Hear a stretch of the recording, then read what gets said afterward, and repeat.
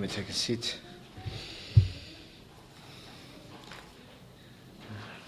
Well, we've come to chapter 2 of 1 Samuel, and for the sake of those perhaps who haven't been able to attend the previous weeks or are visiting us today, let me just quickly summarize chapter 1 of 1 Samuel.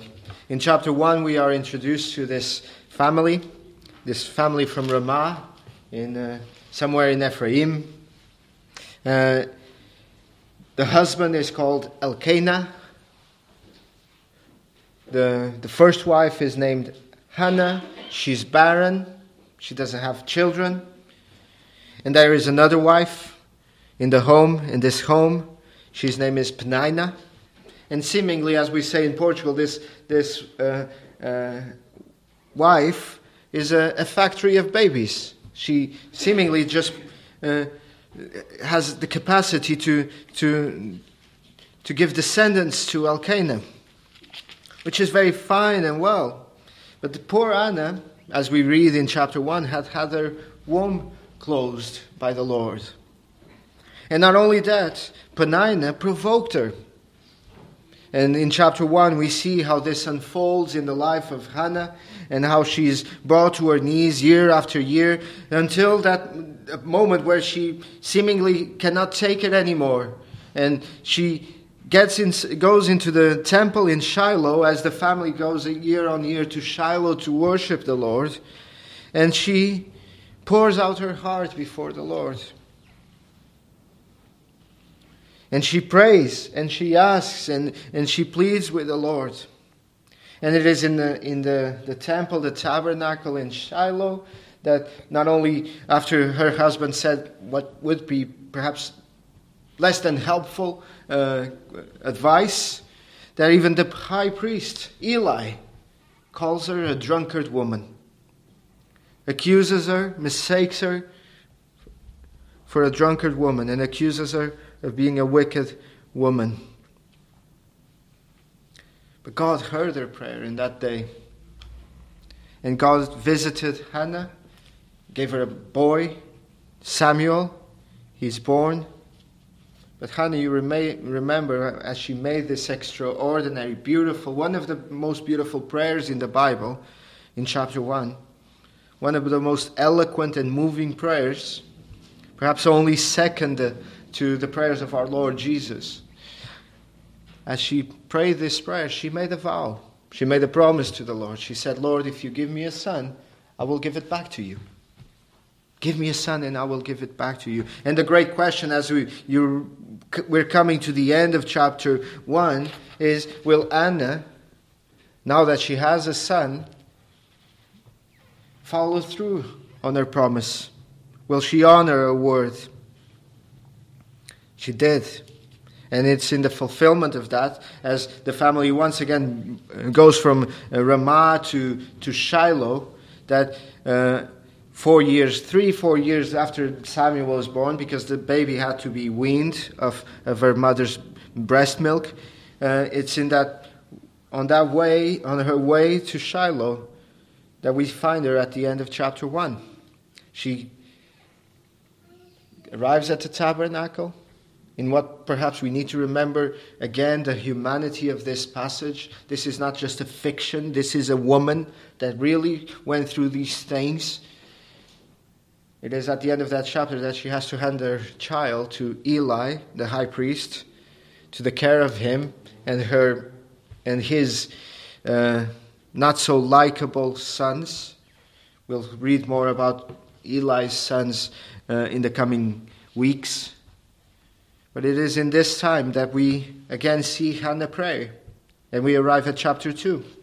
And again, Hannah, in verse 1, raises up her voice and prays. This has been called Hannah's prayer. It's been called Hannah's hymn. Or some other commentators have called these 10 verses Hannah's psalm of thanksgiving. I've titled this sermon, Hannah's Magnificat. You know, Magnificat is that song that was sung by the Virgin Mary. There's recorded for us in Luke. This is Hannah's Magnificat. And it is a response of her heart for everything that the Lord has done for us. And now we will walk through these verses, first to consider them theologically this morning. First we will consider something of the things that are being opened up for us here. And then we'll, towards the end, try and see how this experience of Hannah needs to be something of our own experience with the Lord. So we'll first consider it theologically, and secondly we'll consider it experientially, if that is the right way of expressing it. But nonetheless, let me just mention a few things before we come to consider it theologically. What a privilege for Hannah. Right here at the beginning of 1 Samuel, her prayer is recorded. And let me just emphasize the significance of this. The significance of this prayer. Because if you remember the first sermon, we spoke about the particular time and period that this book is written, that this book is recording for us. This is the time when Israel had no king. It's the time of the judges. Samuel is the last of judges. And this is the time that there is no king in Israel. And this is the book that hinges us in this period of history from the time of the judges to the time of the monarchy. It is the introduction to the whole account or history of the monarchy of Israel. And it is at the beginning that Hannah here is privileged by God to offer this intelligent, someone said, theological and biblically informed praise of God. At this great moment in the life in history of redemption of Israel, in their life as well, in the life of Hannah, but in greater terms, in the life and history of the nation, God was pleased to bless this woman with giving her the honor of putting this prayer here. And why is this prayer so significant? As I told you in the beginning, the book of Samuel is just one big book. We divided it into 1 Samuel and 2 Samuel, but that's just because at the time scrolls had a limited capacity of being rolled up. So, because Samuel was such a big book, the scribes and the Jews of old, they had to divide Samuel into 2 parts, 2 scrolls. So there was 1 Samuel and 2 Samuel. But if you would look at it as one big book, and if you would turn, don't need to turn there now, to the end of Samuel, 2 Samuel chapter 23, we find that there is another prayer there. There is another song sung right at the end. There is a song at the beginning and a song at the end. At the beginning, Hannah prays and sings for what God is about to do. At the end, it's King David himself praying for what God has accomplished and done. The 2 bookends of the book of Samuel are these prayers. And Hannah here introduces to us a lot of the themes in this song and in this hymn. In this prayer, a lot of the themes that will unfold through the book of Samuel.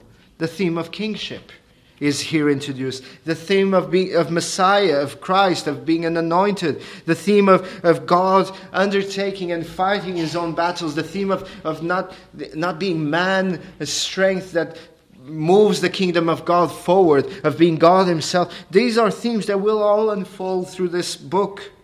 And right here at the beginning, at this introduction, Hannah brings them to us. Through this woman, I love how St. Augustine said it. I don't quote Augustine enough, I think. Augustine said this: through this woman, there speaks by the spirit of prophecy. Through this woman, the Spirit speaks the Christian religion itself. What she prays here, what she sings here, is the Christian religion, with which the humble are filled so they rise up, Augustine says, which was in fact the chief theme that rang out in her hymn of praise. So we will look at this hymn of praise. Firstly, theologically, hopefully in a quick fashion, and we'll look in 3 parts. First, Hannah praises God for his person, for who God is. Secondly, Hannah praises God for his power, for what God does. And thirdly, Hannah, verse 9 and 10, praises God for what God has promised to do, for the assurance of God's protection for his people and his king. Verse 9 and 10, what he will do in the future. So, verse 1, 2, and 3. Number 1, Hannah praises God for his person. We read in verse 1, Hannah prayed and said, my heart rejoices in the Lord. My horn is exalted in the Lord. I smile at my enemies because I rejoice in your salvation. Notice here, it's my heart rejoices. It's my horn is exalted in the Lord. First of all, it is a very personal thing to Hannah. It is a very experiential thing. She exalts in the Lord. She rejoices in the Lord. It's not that she is going through an emotional moment. It's more than that. It's that her heart, and in the Hebrew, when she says her heart, it's not just, we speak about heart in our culture, heart is a very just emotional center. But for the Hebrew mind, for the Middle Eastern mind, the heart is the center of everything. It is the center of emotion, yes, but of affections, of will, of the will. It is the center of everything. And she says, the center of my being. Basically, that's what she's saying. The center of my being rejoices in who? In the Lord. Not in the gift that the Lord has given me, by the way, but in the giver. This is not a praise to God for the gift. This is a praise to God for the giver. And she's saying, you are the center of my joy. You are everything that I am is caught up in God. My power, my horn is exalted. My power is exalted in the Lord. Because I rejoice in your salvation, my redemption, my deliverance. In this case, probably she's speaking both of being given a son, the answer to her prayer, but as well of favor that she found. She says, I rejoice in your salvation. You see, Hannah here begins with personal experience, yes, but it's a personal experience in as much as she's praising a personal God. You cannot praise God if you don't know Him. That is idolatry. But because God is a person that can be related to, she's able to praise Him. She's able to bring glory to His name. All praise for who He is, it must necessarily come from an experience of Him. And she has experienced Him. She has seen His grace, favor, and mercy shine. His smile shine upon her. And then she moves on to verse 2. Verse 2, she says, no one is holy like the Lord. For there is none beside you, nor is there any rock like our God. And here she praises Him for His holiness, for His oneness, for His otherness, for the fact that there is the only God, that He is the rock. A very common name in the Old Testament for God is rock. Deuteronomy 32 speaks of this. Many Psalms speak of God as that rock. And if you turn to the New Testament, and I don't want to jump the gun here, but if you turn to the New Testament, who is called the rock? Our Lord Jesus Christ. Peter speaks of Him in this way. And again, we find that Hannah is overwhelmed with something of what God has done for her, but because of who He is. I also find it interesting. Notice this before we move forward, because there is a shift in verse 2 that is significant for the whole of this section. Notice that she begins to talk my salvation, but as she gets to verse 2, she moves from speaking personally, she starts speaking corporately. It's our God. It's as if she's no longer thinking about herself. Even in verse 1, you could argue that when she says, I smile at my enemies. How many enemies did she have? It's kind of like she's looking beyond her own personal condition and seeing that the fact that God has delivered her, the fact that God has heard her prayer, the fact that God has smiled upon her is the proof that God is going to smile upon the nation. In the same way that when she prayed at Shiloh, when she was in anguish, she prayed like the Israelites prayed in Egypt, that God would hear her in the midst of her anguish, like in Egypt. that if God is able to hear corporately, God is able to hear privately and personally as well. And here she goes, God is hearing me personally. He's also hearing us corporately. Something of the deliverance that came to me is something of the deliverance that will come to the nation. That's something of what's happening here. And notice how entirely appropriate it is that Hannah is praising God for His holiness. The notion that it carries in this, right at the beginning here, is that the notion that God is morally perfect, that He does not do anything wrong. And since God is holy, and since all His intentions are holy, the situation that Hannah found herself 3-4 years before, in her barrenness, must necessarily be something in the providence of God for good. Even in judgment, especially towards His people, God is holy. He has no evil. There is not a spot or a wrinkle in His being. And Hannah is able to say this. And I know for some of you, this is very weird. That you would be comforted, that you would be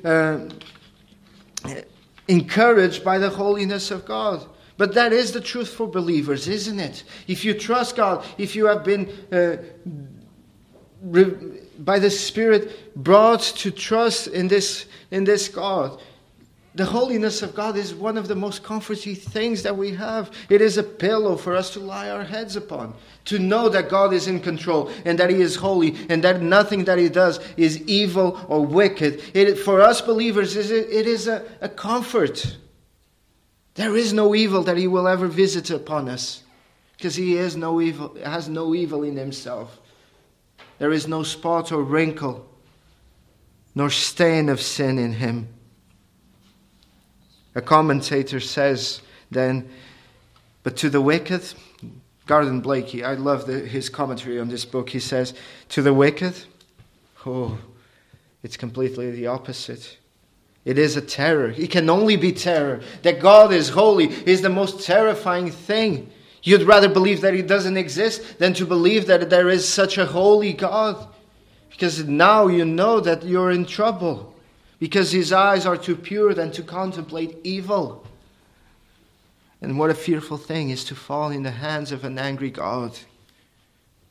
But how blessed it is for us. He says, yet to those who can appreciate it, Blakey says, how blessed a thing is the holiness of God. Though no darkness in Him, no corruption, no infirmity, absolutely pure. He governs all on the principles of absolute purity. What a wonderful thing. And God's holiness also encourages us. This perhaps is a little bit of a practical point that I could leave towards the end, but let me just mention this. Hannah praises God for His holiness in spite of her affliction. Even though she had been afflicted. Yes, you may say that she's only able to do this now. She wasn't doing it earlier in Shiloh, in the first prayer. She's only doing it now. But the reality is, God was just as holy then as He is now, as she's praising Him for His holiness. And sometimes we are like that in the midst of affliction. It's very hard to see the light at the end of the tunnel. It's very hard to see that it will all get better. That there is a God who will make things better. But it is nonetheless true. There is a light at the end of the tunnel. He will get better. It will get better. It will fix, in the God's providence, things will resolve for good. And yes, maybe Hannah could have, had she had the hindsight, could have said it as well in the tabernacle in Shiloh on that first 4 years earlier. But nonetheless, it was true then, as it is true now. And that should be an encouragement for us to see her at the end being able to say this. That was nonetheless true at the beginning. Verse 3, quickly. Talk no more, Hannah says so very proudly. Let no arrogance come from your mouth, for the Lord is the God of knowledge, and by Him actions are weighed. Here is the fact, we're emphasized that There is a God who sees everything. There is a God of knowledge that sees everything. And He will visit and He will weigh everything. Again, sorry if I'm quoting too much Blakey today, but it's so wonderful how he expresses it. He says, His eye is on every plot hatched in the darkness. He knows His faithful servants, what they aim at, what they suffer, what a strain is often put on their fidelity. God has absolute knowledge, wisdom, control, and He is not only of knowledge of the past things or of the present things, He has absolute knowledge of the future things. And that is a wonderful thing that we are to praise Him for, because He is not only holy, but He is all-knowing, all-powerful, perfect knowledge, past, present, and future, in all things working for His own glory and the highest good of His people. What a comfort. Hannah then moves on, verse 4 to verse 8. We have the praise not for God's person, but for God's power. We shift from Hannah stops speaking about who God is, and start speaking about what God does. Verse 4 says that the bows of the mighty men are broken. And those who stumble, those who were weak, those who were feeble, those who were frail, are girded, are dressed up, are put on the robes of strength. They are given strength. They are girded with strength. And these images are not surprising to us, brothers and sisters, are they? These images are images that we find in the New Testament, clearly, where the rich became poor. The one that was rich beyond all splendor becomes poor, so that those who were poor, destitute, beggars that had absolutely nothing might enjoy the riches of Christ. It's the New Testament message of the first will be last and the last will be first. Or how Jesus expressed that those who seek to save their lives will lose it, and those who lose their lives for Christ's sake will gain it. It is the message of the gospel. How wonderful it is that 1,000 years before, that message is so clearly expressed here. Verse 5 says, those who were full have hired themselves out for bread. Those who had much, the rich, those who had so much food, now they have to work just to scrape by. And those who were hungry have ceased to hunger. And even the barren, this is very personal to Hannah, even the barren has borne 7, and she who has many children has become feeble. Hannah herself, by this time only had 1 son, we believe. But by the end, we read later on that she had 6 sons, including Samuel. But here she's not talking of herself, is she? Because she had 6 by the end, and not now. Certainly not now. She's talking about 7 in the sense of completeness. The barren will have completeness, perfection of children. You see, verse 5 and verse 4, 5, 6, 7 are just reminding us of examples where the Lord reverses human fortunes. It is God who kills, and it is God who gives life. He brings down, He raises up, He makes poor, He makes rich. God is able to reverse the situation. And the picture we're being presented here of what the Lord does is very simple and very clear and very straightforward. You want to summarize these verses? It's basically this. God is in control not only of birth and of death, not only of those 2 things, God is in control of everything that happens in between. From the cradle to the grave. Everything. God is God's and is in God's control. God is sovereign over the whole of life. He owns the world. And that's what verse 8, if we jump a little bit further, that's what verse 8 implies. He raises the poor from the dust, again those merisms, and lifts the beggar from the ash heap, to set them among prisons and to make them inherit the throne of glory. Again, if in this side of the cross, this is language of what Christ has done. But look at what he says: for the pillars of the earth are of the Lord. Who is in control of everything?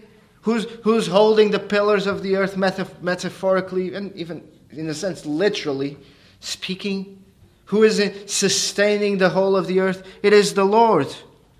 It is the Lord that has set these things. God upholds both the place and even the order in which things happen. Issues of life or death.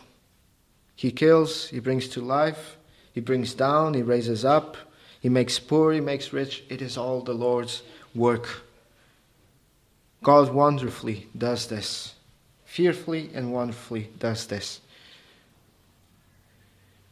This is what Anna needed to know.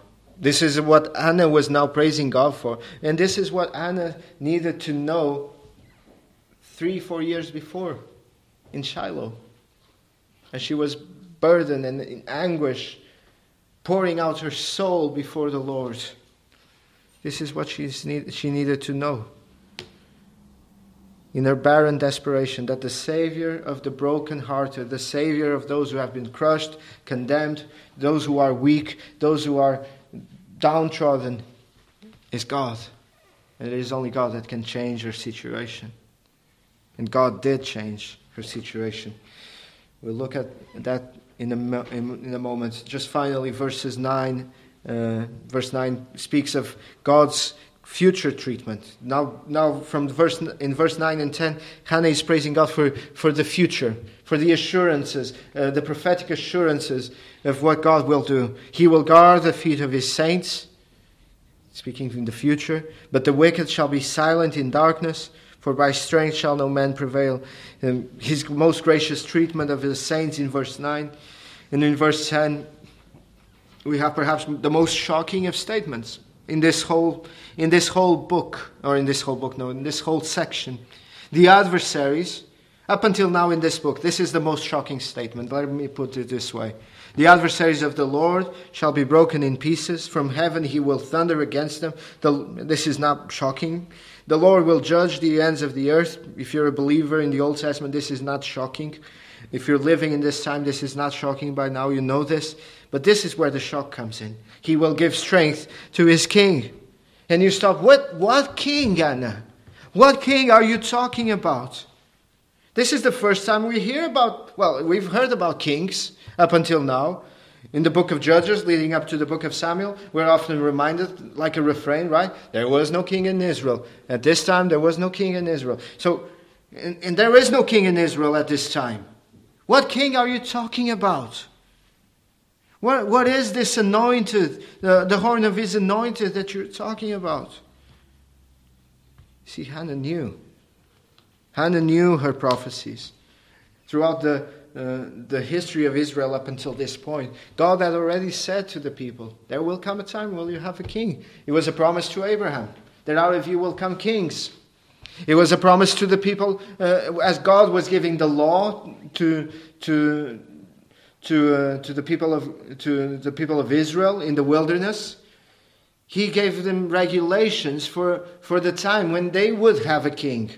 They didn't have a king, but God already preemptively gave them laws to do with how they were to engage with the king of Israel. There was this idea that eventually the scepter shall not depart from Judah. And here Hannah knows this. There is a king coming. And the idea is that the king will fix the problems. The problem with in the time of the judges is that there was no king. And that's why the people were in this depraved situation, in this desperate situation. But now Hannah sees that by the fact that the Lord is acting in history again, that the Lord is hearing this prayer that she prayed, that the Lord is there smiling upon her, that there must be a sign that the Lord is about to smile upon the whole of the nation. The king is coming.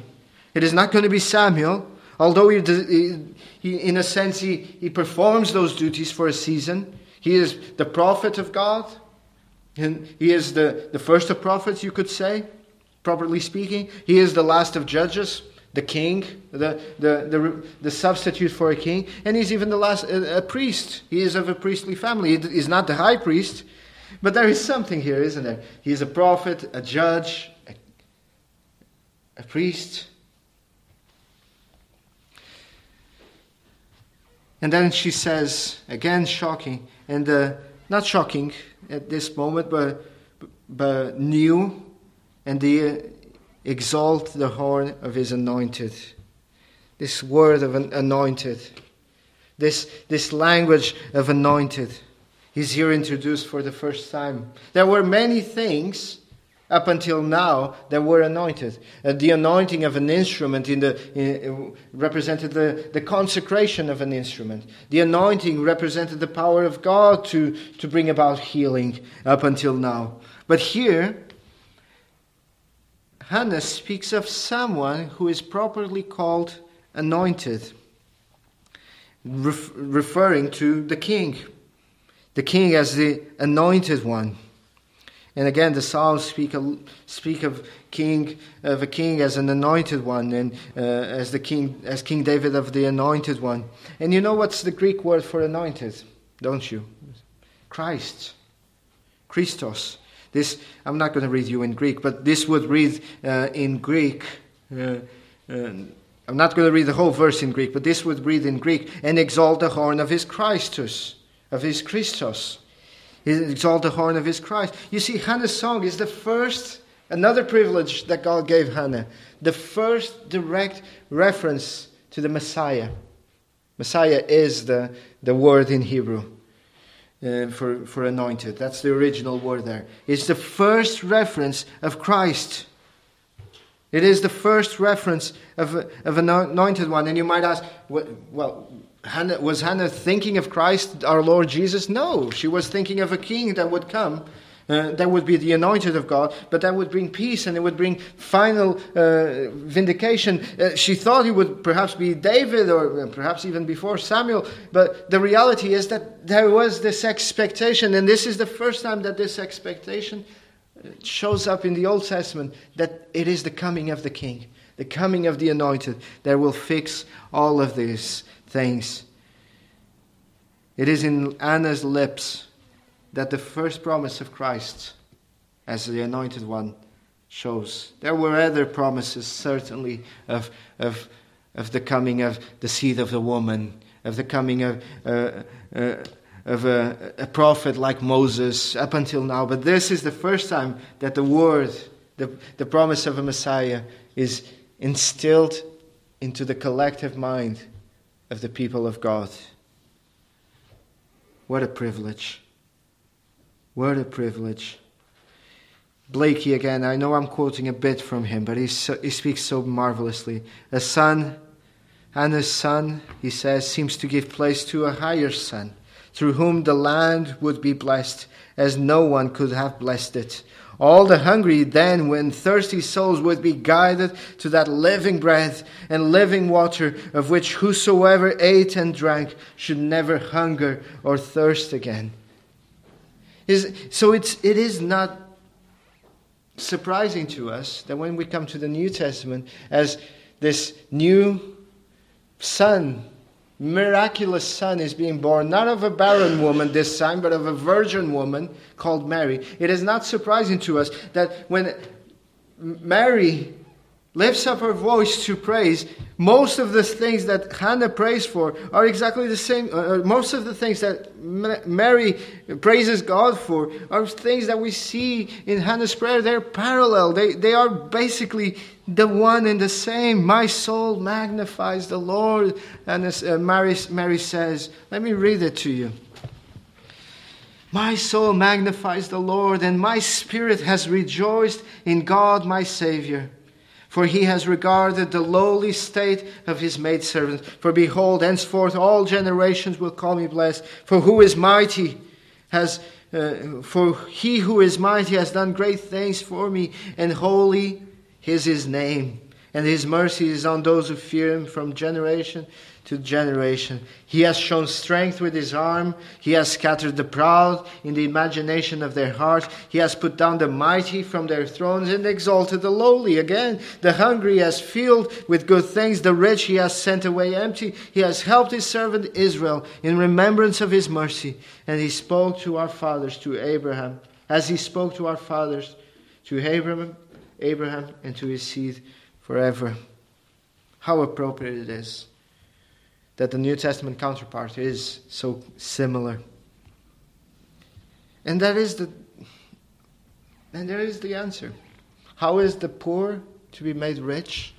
How is the lowly to be lifted high? How is the feeble, the frail, the one who stumbled to be girded with strength? Hannah doesn't really say it, does she?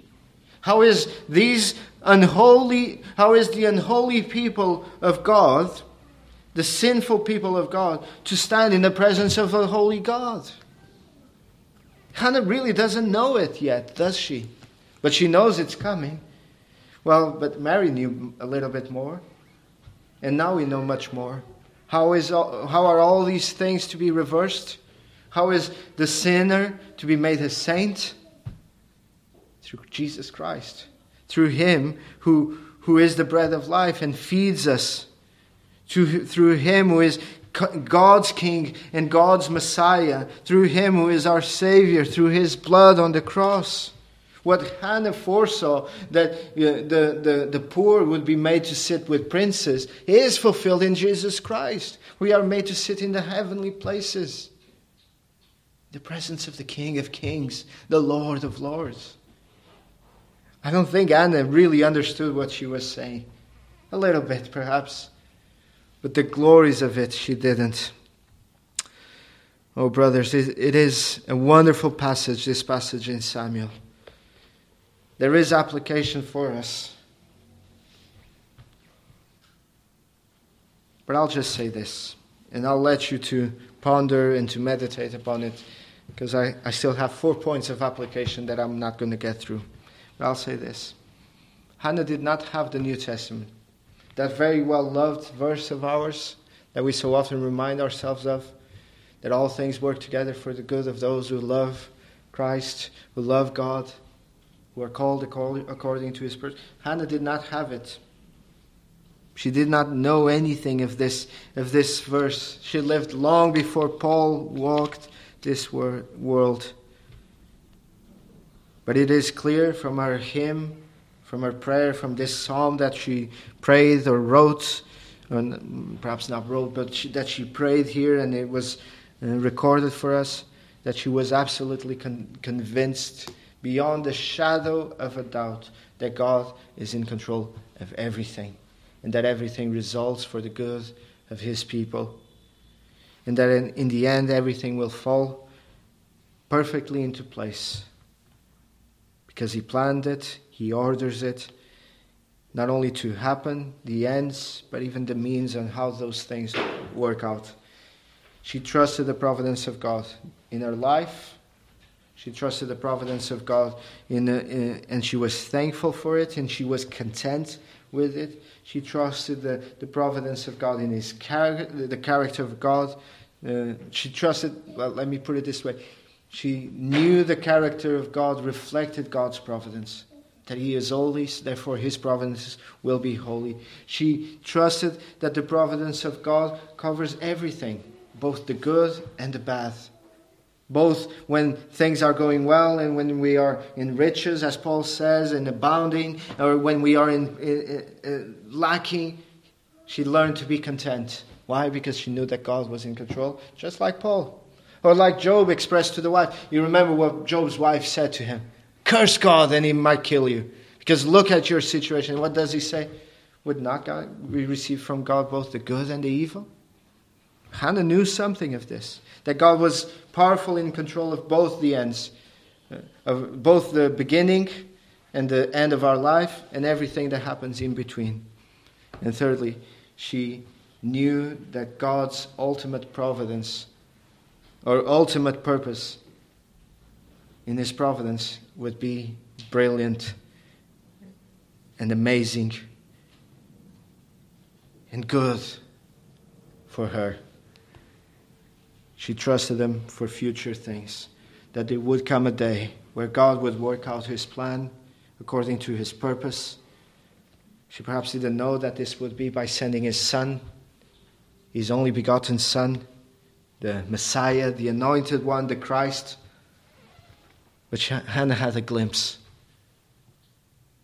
of this, and she had the certainty that this would come. My friends, my brothers and sisters, what's happening in our life as a point of application is, in the very same way as Anna, just a small a small piece of the puzzle, of the big mosaic that God is building. He has promised us. He has told us. The gates of hell will not prevail against the church.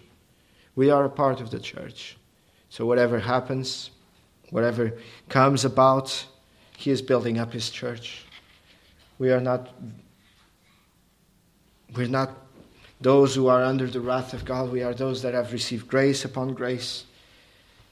So may God give us grace to know that, to trust that, even when the frowning providence, I know I've been quoting that hymn a lot recently, but even when the frowning providence seems to be before us, let us remind ourselves that there is a smiling face, because that is, to go to the end of, to introduce our last hymn, that is the firm foundation that we have.